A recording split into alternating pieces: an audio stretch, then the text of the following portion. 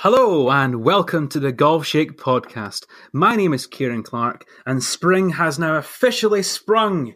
Evening golf is about to be imminently restored to our calendars and the Masters is upon us.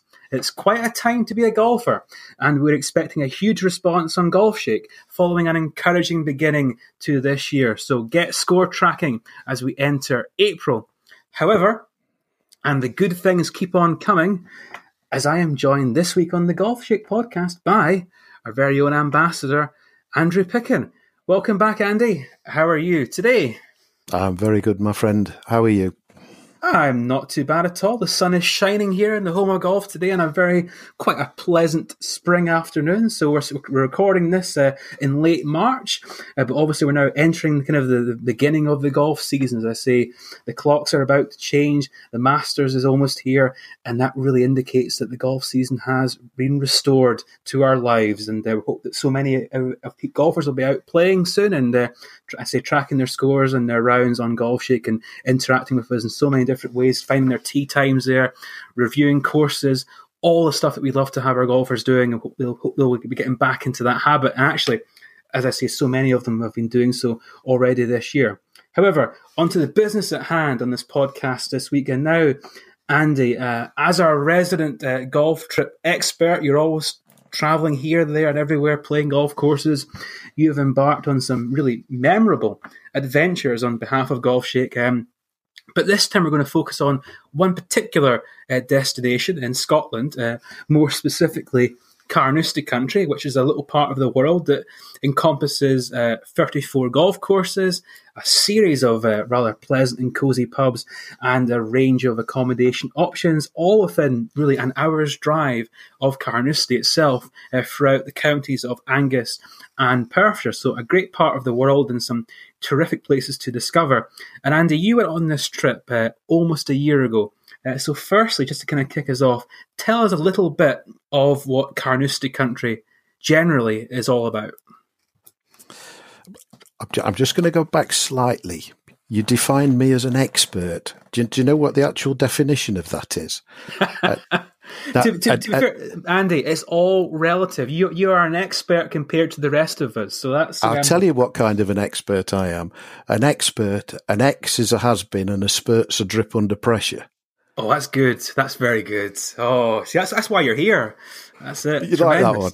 I did like that. There you go. You are a wordsmith, and that is why you're the perfect man to have on the podcast. So, okay, back to Carnoustie country. Yes, please. To be perfectly honest, it's been a wonderful exercise for me actually to revisit all the notes and the photographs and the different senses that were excited during the course of that trip, because you say 34 courses, Angus and Perth area, but it's a microcosm of all that's good about golf. It's got wonderful accommodation, the food, the drink, and the people are, from the experiences that I had, are absolutely amazing. And you have ranges of golf. Some of it's incredibly affordable. It's accessible because of the proximity to the airport. All of the area is within an hour's travel of major international airports. Everyone's accepted. It's, for me, it's one of the most pleasurable areas in the world that I've visited because of the eclectic range of courses and experiences that were available during the course of the trip. It was wonderful. Oh, it certainly is, and I say it's all obviously an area that's very close to me. So I've been to many of these places that you had the chance to visit last year, and it is a wonderful part of the world. And what I think is perhaps the best part of golf in this area, and you touched on it there, is just how accessible it is. Everybody can come. All the courses are open. They're all generally affordable, and there's some great options there for perhaps of different standards of golfers, different types of golf courses as well, from kind of the more classic rugged links courses, some of the more very immaculate and very well presented inland courses as well. This part of the world has both types of courses, and it makes for a tremendous all round experience. And there's, I think, as a pound for pound, within such a small area, it is hard to beat. And of course, just going a little bit further afield, you're only really a short drive from some other great parts of the world too. You're only a short drive from up towards Aberdeen, where there's great courses there too.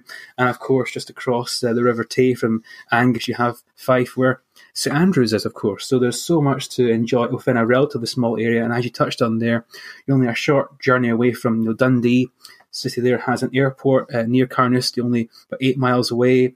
Aberdeen has an airport. You obviously have Edinburgh and Glasgow that really aren't that far away either. So there's so many different ways to get here. You can even get there by train as well. So there's a whole host of options. So it is certainly accessible. That's something that I've definitely been looking at. The train, because there were so many of the golf courses originally developed and evolved around the railway lines that were growing up in the Victorian times in particular.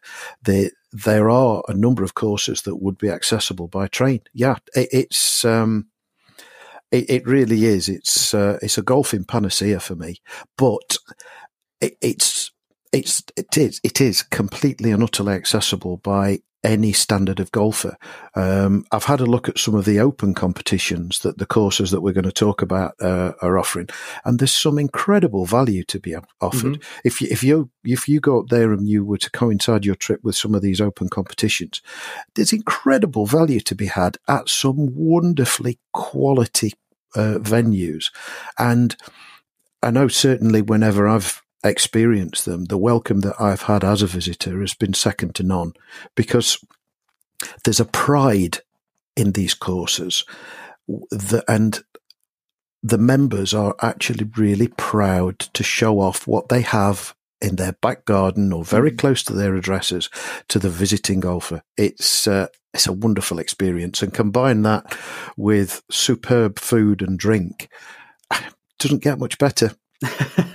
No, it doesn't. And then just quickly on the trains there, and anyone who's actually travelled up the east coast of Scotland on the railway would be aware that the railway line quite literally runs alongside Carnoustie Golf Course, the championship course there. You can literally see it from the train.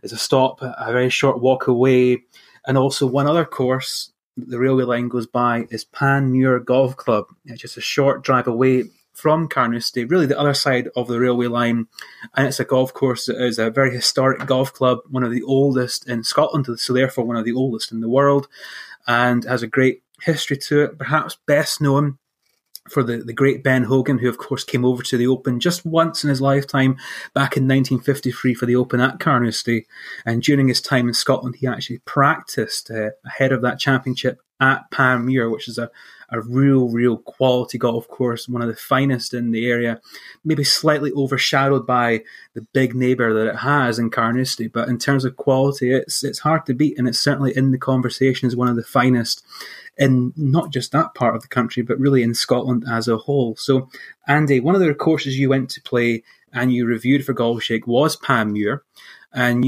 I say Ben Hogan famously practiced there back in the day, and I know you really enjoyed that historical connection and walking in the footsteps of Hogan himself. So what were your impressions of your experience at Panmure itself? Generally, it was an experience, a golfing experience that I don't think I'll ever forget. It's the 16th oldest golf club in the world. Founded originally 1845 and then moved to its current location around 1899. As soon as you get into the car park, you can see that the clubhouse itself actually is mirrored on a clubhouse that's in Royal Calcutta over in India. And that's because at the time that it was being developed, there was a number of the members that were involved in the jute trade. And that's why there was the similarity in the design between the two. But you park your car in the car park and you walk towards the main doors. And it's little things like this that I sadly get quite excited about. The door handles themselves are probably about 2 foot in length, and they're 2 silver golf balls upon which has been fixed a 2 foot long iron, and they are the handles that have been fitted to the club. And as soon as you get there, the place just oozes tradition and heritage. Relatively recently, up until relatively recently, sort of 4 or 5 years ago, there used to be a separate door for the lady members, but that's now been completely rescinded, and it's entirely and utterly welcoming. The trophy cabinet is something to be literally. I could have spent hours in there. It was incredible. The Dalhouzes were the people who were originally involved in setting it up, and some of the silverwork and trophies that they donated are just incomparable. They must be priceless. But then to link that in with the history that I uncovered for one of my favourite golfers, Ben Hogan, was just an absolute treat. Although an American golfer, the reason why I was particularly interested in him, my late father-in-law, once he'd got me into the game of golf, the first instruction booklet that he gave me was a copy of Hogan's book, which it's just a thing of beauty. The illustrations in it, the handwritten illustrations are wonderful, and it's still an instruction manual that's referred to now. I know Faldo used it as a point of reference, and it's totally valid. And then I knew a little bit about the guy's history, but then when I started to uncover the links that he had with Panmure, that just excited me incredibly. And by coincidence, as I was playing the course, I ended up getting into the 6th bunker, which is christened Hogan's Bunker. And there's a discreet little sign to the side of it explaining that this is Hogan's Bunker. And I thought to myself, well, I need to have a dig into this and try and find out a little bit more about what's the background and story of this, because that kind of thing just really excites me. And it transpired that Hogan had won the US, the Masters in '53, having been involved in an awful car crash where he was driving his car and had been hit head on by a Greyhound bus. He'd sort of moved himself in front of his beloved wife in order to protect her from serious injury. And I think this occurred in '49, something like that. Yeah. But he was told by his doctors that the chances of him ever walking again were very remote. But the type of guy that he was, that was something that he wasn't going to accept, because his attitude was around you would study, you would endure, and he decided that whatever happened, he would get back to the game. The problem was that he was left with a legacy of suffering from severe blood clots, which meant that in order to be able to continue to walk and be fit enough to play golf, he had to have at least 2 ice baths a day in order to just ensure that these clots moved around his body and they didn't cause the embolism that potentially could have been fatal. When he came over to Scotland, the accommodation that he was given was really modern as you would expect, and the room that he was provided had a shower, which was obviously of no use to him because he needed to have ice baths. So he negotiated and swapped with an American journalist who came over with him, and arrangements were made for him to move into a slightly lesser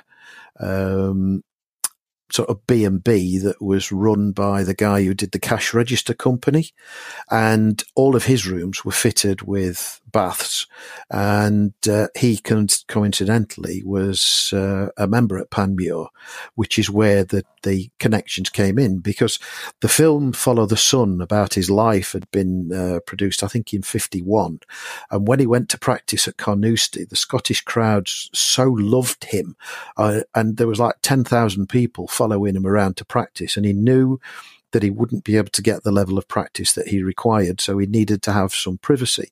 So anyway, he was given basically the courtesy of Panmure.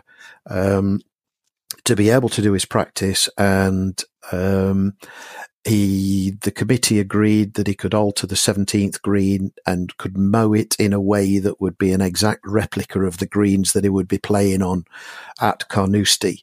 But a measure of the man, having done that, he then stripped down the lawnmowers and cleaned them and greased them, and they went back in a better condition than they'd actually been given to him. And he made such a positive impression on all the staff there. Obviously, wartime rationing was still in place, but the entire staff clubbed all their rations together in order to be able to provide steak for him to eat, because they wanted him to be the fittest and strongest that he could be. An astonishing individual. The committee of the club wanted him to join in with a meal to celebrate his involvement, but at the time they had a rule that golf professionals, couldn't eat in the dining room. So what Mr. Hogan decided to do was to eat with the steward and his wife in the kitchen with the door open, in order to give access to the committee as a protest about the way in which the professional was being handled. And of course, the rest is history, really. When he went on to win the Open, the suggestion is that in the interviews following his success, he was asked what was his favourite hole, and he replied, the 6th at Panmure. And that, I know, sadly, I get excited about this kind of history and being able to follow in the footsteps of these kind of individuals. You know, I'll never play at Wembley. I'll never be able to play tennis at Wimbledon. But the fact that we can, as lowly amateur golfers, have access to this quality of facility and be able to enjoy the similar experiences that these heroes have had, for me, is just a wonderful, exciting thing. And it's accessible to all. No, it certainly is, and I think that is one of the great things about golf, is that you can really play the same stages that the greats have done, and there's really no other sport that you can do that with, and it sort of goes against the impression of golf being elitist that way, where ultimately you can play these courses, and certainly in this country, and that's a wonderful thing, and Panmure is a great experience for anybody who wants to be connected with the heritage of the game, and a wonderful layout in its own right. So Andy, now moving from Panmure, now going a little bit further north, up the coast, you come to the town of Montrose, which is home to what is reputedly the 5th oldest golf course in the world. It was known for many, many years as the Medal Course at Montrose, but now it's been renamed the 1562 course to sort of connect with that great history and real legacy within the game. We touched on it before recording the podcast, and that it's really the ultimate rugged and natural links course. It is really connecting back to the game in its purest form. And it's one that you certainly enjoyed. And you had a quote in your review on Golf Shake from the great Ben Crenshaw, the 2-time Masters champion and real student of the game. And he described the 1562 course at Montrose as being a magnificent stretch of marvellously natural ground which depicts how the game was born. So quite a validation there. And I imagine, Andy, that was something that you also felt when you were at Montrose. Oh, 100%. The course had been sort of scripted and born by Mother Nature, and had then been adapted by man to play this wonderful game. And there's a real synergy between the two. And also the people that are the current custodians of it, because that's the thing for me, the fact that this has passed on from generations to generations and has evolved and developed, but each different generation has cared for the layout and the course and the other things that went with it with such love and devotion, just shows what an important facility is. It's the 5th oldest in the world, and there's a real subtlety to the appreciation of this type of facility by the people who are lucky enough to call it home, because by the first tee there's a wonderfully framed piece and an infographic that talks about the history of the links and all the different things that link in with it. And the earliest reference there is 1562. There's a young lad called James Melville being taught how to use the glub, GLUB, for golf back in 1562. The ultimate stag do occurred there in 1629 when the Marquis of Montrose had a game of golf the night before he was due to get wed on the Montrose links. But in addition to that, the beauty of this place is that it's an intrinsic and important part of the town itself. They used to use it for archery, horse racing, the drying of fishing nets, and the pasturing of animals. Is one of the things that was on the original documentation allowing it to be used. In the middle of the 19th century, 1866, they'd got 25 different holes available across the links. And it was in 1888 that old Tom Morris came down and picked out a circular routing of 18 of those 25 holes in order to be able to sort of tighten things up from a time point of view.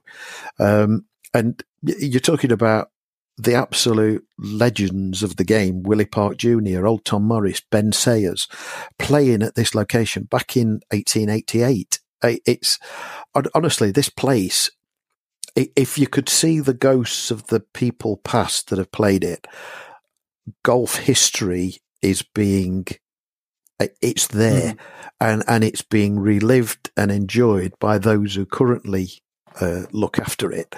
It's an amazing experience. And then you get the weather, and then you get the layout, and some of these holes. In preparing for getting ready to talk to you, I went back through some of my photos, and there's a video of me stood on the second tee, and we couldn't use it on Golf Shake because of the sound, because of the wind. But I'm so excited trying to describe the scene as the waves are crashing over. I can taste the sea spray now and the wind's buffeting. But what just an unbelievable golfing experience that is accessible to any single golfer. And if you can do it, do it. It's amazing. Well, there you go. That is the ultimate review right there. And I think it's spot on. I think it's for anyone who wants to experience the game at its purest. It has to be on your list. It really does. And it's a great place to go and play. And I say it should be on anyone's proverbial bucket list. It's certainly affordable and accessible. And it's one of the great highlights of this tremendous part of the world in Carnoustie country. But as a slight change of pace now, Andy, and kind of illustrating the variety that you get in this part of the world, so we have the grand championship venues of Carnoustie. We won't have time to talk about that today because it's so much other things to discuss. But Carnoustie, obviously itself, we know all about it. A great venue, legendary Open Championship course, one of the finest courses in the world. It lives up to its reputation. It's a great setup, the hotel being there and the new modern clubhouse. We covered that in a previous podcast. We also have features on the website too that we'll link off to on the website. But moving on now to another kind of lesser known part of this whole story, and I think that's kind of the great part about the Carnoustie country is yes, you have the big centrepiece in Carnoustie itself, but there's all of these things that are near it that are maybe you don't have the same recognition, but offer a tremendous experience. And certainly Panmure and Montrose are perhaps the two best examples of that. But on a slightly different level, we have going a few more miles away, we have Murray's Hall, which is very near one of my many hometowns of Perth. And it's a great venue there with a fantastically, relatively newly refurbished hotel with two golf courses there. And it certainly seems to me to be a great venue for a golf break for maybe a 1 or 2 night stay with a group of friends or family or whatever else it might be. And it's obviously a different style of golf compared to the Montrose or Panmure. But for Andy, would you say that it's a venue that people should consider for a stay and play break? 100%. While I was there was a group, a society group that were playing there, and they'd returned to the same venue 4 years, one after the other. Now, given all of the opportunities in this area for different people to try different locations. Such was the quality and fun of what they were having. The food was superb. The hotel is superb. It's evolved and developed. It's a 400-year-old mansion, and there's in the region of about £2 million been spent on the golf course and the hotel itself. Some of the scenery around the two courses that they have accessible, it's jaw-dropping, because when you start to look at the mountains and try and orientate yourself to where you are, it genuinely is distracting from the golf. The parkland layouts, they're intricate, they're tight. You've really got to map your way around. But as a stay and play venue and a base from which to explore other facilities that are around there, I thoroughly enjoyed the trip. The welcome there, very knowledgeable staff. It was an excellent place to visit. I thoroughly enjoyed my time at Murray's Hall, and it's an area of Scotland that I would love to get. I think I'm probably going to have to revisit, because I felt like there were so many areas that were untapped.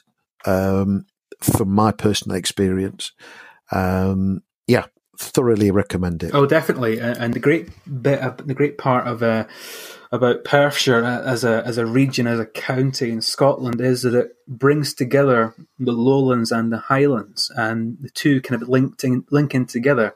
So you look in one direction, you see kind of the lower half of Scotland, which is a bit flatter, a bit more pastoral ground, and then you can look the other way. As you touched on there, you see all the mountains and the hills and the horizon.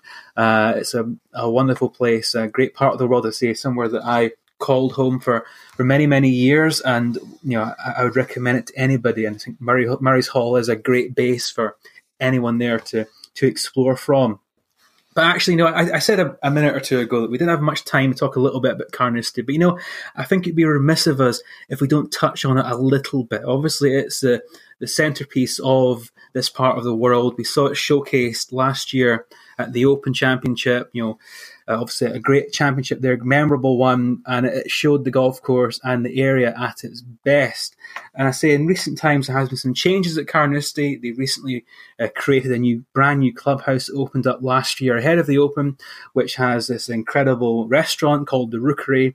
Also downstairs, and if you have this wonderful series of indoor simulators that can be used by the public in the local area. I think local children are able to use it for free of charge, and obviously anyone can go and play there and sort of experience the golf course before they go out and play it for real in genuine conditions. So, Andy, you didn't have a chance to go and really play Carnoustie, the golf course. You had one shot, which was inauspicious, I think, at best, it's fair to say, but as a venue, did you feel the grandeur of going to a place like Carnoustie when you were there? Definitely. I was able to enjoy the experience of the hotel, the site hotel, and also the experience of the setting up for the Open, because the stands were being built and the excitement and everything that preceded it. I did get to play the 18th on the championship course, but obviously there are three courses there within the championship links: the Budden, the Burnside, and the links itself.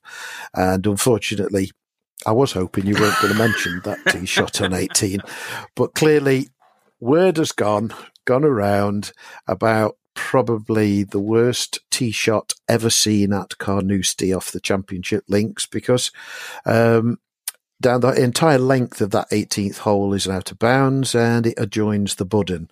And about 240 yards away from the tee is the green at Budden. And I very nearly decapitated some poor soul who was just about to take a putt. He did get a call. He did avoid it. Nobody was hurt. Nobody was killed in the making of this this film. But it was just more than a little embarrassing. But having said that, that's the championship course. It's an intimidating course. It's one of the most difficult in the world, and I completely and utterly bottled it. To be fair, I apologise for being slightly cruel there, but to be fair, you aren't the first person who has hit a bad shot off that tee. I mean, even the best players in the world have hit some shockers off that tee. As you say, it's a very intimidating hole. There's so much trouble either side and in front of you. And I say that the hotel in front, right in the horizon, provides a great sort of frame of reference. But Carnoustie. Well, it was my version of John van der Velde. But you see, the thing is, when I played Carnoustie last year with Darren and Owen, also from Golf Shake, I, like John van der Velde, I made a triple bogey on the 18th. But the thing was, mine was far less memorable. He did it far more spectacularly than I did. I sort of bumped up there and made 7. He was all over the place, but not quite the same. But yeah, again, I can tell you a little story about how that's now recorded. I had a wonderful experience. We had a breakfast meeting with Craig Bowath, who at the time was the head greenkeeper, and he's now moved on to be the superintendent of all the links, who is a smashing fella, a really interesting guy. And his job as part of the greenskeeping staff following that Open Championship was to repair the damage to the ditch, to the burn that had been caused when Van der Velde went in to paddle.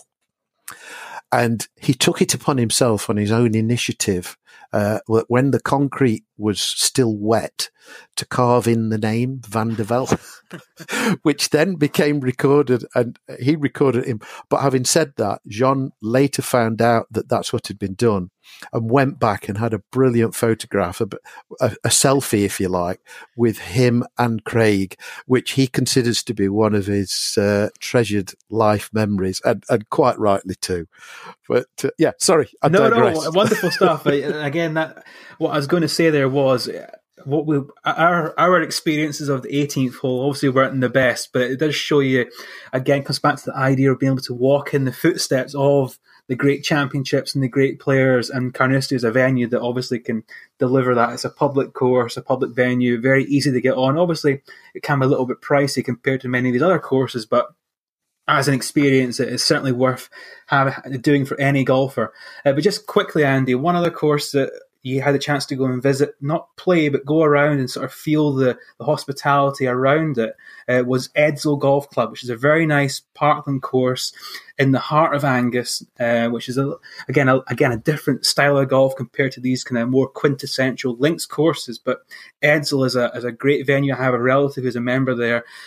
So what were your impressions of what you saw when you were at Edsall Golf Club? In essence, traditional, friendly, extremely welcoming, a lovely parkland layout, some quirky little features. There's a bomb crater adjacent to one of the greens that was, when there was a returning German bomber, loosed off a bomb that landed. And what they've done is that's all grassed over, so you've still got this enormous bomb crater that's left there. Some incredible views, and the setting is absolutely stunning. The driving range that's there is a really interesting facility as well. It's multicoloured. It's designed to engage the local youngsters. I loved it. It's like a Topgolf facility without it being Topgolf. It's a really, really excellent facility that a lot of people use. All the target areas have got sort of different dyed grasses and things, and it's great. So 100% would I recommend playing at Edsall. I didn't get to play it, but I did get to do a tour of the course and its layout itself, and I was really impressed with it. And then we returned back to the clubhouse to be then invited to go and visit the Glenesk Hotel, which is literally 25 yards away from the first tee, which was a memorable experience in itself. They have something called the 360-degree bar, which is the current Guinness World Book of Records holder for the number of whiskies available in any one single location. They have guys there who are the equivalent of sommeliers with all the top vintage wines. So they've literally got thousands of different whiskies available for purchase and trial. And when we arrived, I was given a whiskey tasting board, which had 6 different whiskies. So imagine it's a piece of wood that's about a foot by 10 inches square, 6 holes cut into it, tasting notes for all of the individual whiskies, and then a little tot of all these different styles and flavors of whiskey for us to try, matched in with the local cuisine. So some was, there was like a terrine, there was some salmon dishes, there was venison, but then all of the whiskies had been particularly chosen, and the flavors and the notes, in order to complement the wines. Now, the hotel itself is wonderful. Swimming pool, little spa area, the restaurant was absolutely astonishing. But the fact then that you have this whiskey tasting facility that's incomparable, that you'll find nowhere else in the globe, and it literally is 25 yards away from the first tee of this golf course. For me, I'm biased. That's a location I'm going to go back and revisit. Oh, it sounds tremendous. And I think, that really showcases the, it's not just about the golf. There's great cuisine there. Obviously, there's plenty of whiskies and gins to go and to try too. So that there's so much to enjoy in Carnoustie Country, and obviously specifically there in Edsall. But I think all the venues here really tick that box, and that there is much to enjoy away from the golf course. And what there is in the golf course is so good as it is. It really shows why this is such a great destination, and why everybody, I think, should really consider it. So, Andy, to kind of conclude this podcast, you've been to many great trips over the past few years, been associated with Golf Shake all across the country and in Europe and beyond. And you touched on at the start of the podcast what you felt made this part of the world, what made Carnoustie Country so unique and so special. If I was to ask you to kind of, obviously you had a chance to visit there, but obviously there's so much of it that remains untapped for you, because there's so many courses, so many places to go and see. How would you encapsulate it, and how would you sell it to somebody who asked you, where should I go for my next golf break? Why should Carnoustie Country be the one that I take? Why should the people go to this part of the world? I think it's accessibility. It's affordable, because literally you can pick and choose. If you want to spend a lot of money because you're looking for a lifetime experience, you've got Carnoustie. If you want to pay green fees of 20, 30 quid for something that's as really good quality golfing experience, you can do. The food and drink that's on offer there is quite incredible and unique. But for me, I think probably the overarching thing is the level of welcome that I was given while we were there, and the fact that I would want to then explore further. One of my bucket list items that I'm going to be looking at is to go and visit Dundee, because I want to see the V&A, because I'm hearing some incredible things about that, and to use that as a base and then move out and explore the general area around that. I can't think of a better way to spend a week than to go and fit it in with the family, be able to plan around accessible golf courses, but golf courses that are all in their own way unique and special. And the people who live in this area and who are members in these clubs, perhaps because they've not had the opportunity to compare them with other places around the world like I have, don't appreciate just how wonderful and how lucky they are to have this kind of facility on the doorstep. No, absolutely. And I think that you kind of captured it perfectly there. I think it is a great part of the world, one that maybe people haven't explored enough, and it ticks every box you could possibly imagine, and you can really tailor your break to suit yourself. There's a great variety and so many options that are available, and it's all of them I think would complete what would be an unforgettable experience. So Andy, I think that's just us about up on terms of time. Obviously, I've thoroughly enjoyed the discussion as always. I think you've You've shared, you've given us a real good taste of what Carnoustie Country is all about. Such a great part of the world there.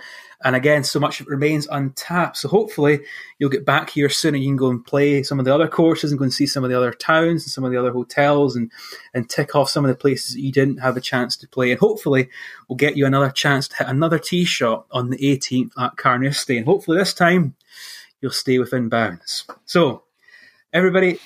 If it doesn't, I'm never going to tell you about it because you'll spread it around the world. See, that is the virtue of being the host of the podcast. So thank you, everybody, for listening to this week's Golf Shake podcast. My name is Kieran Clark, alongside Golf Shake ambassador Andy Pickham. We want you to play more and play better. Until next time, thank you for listening.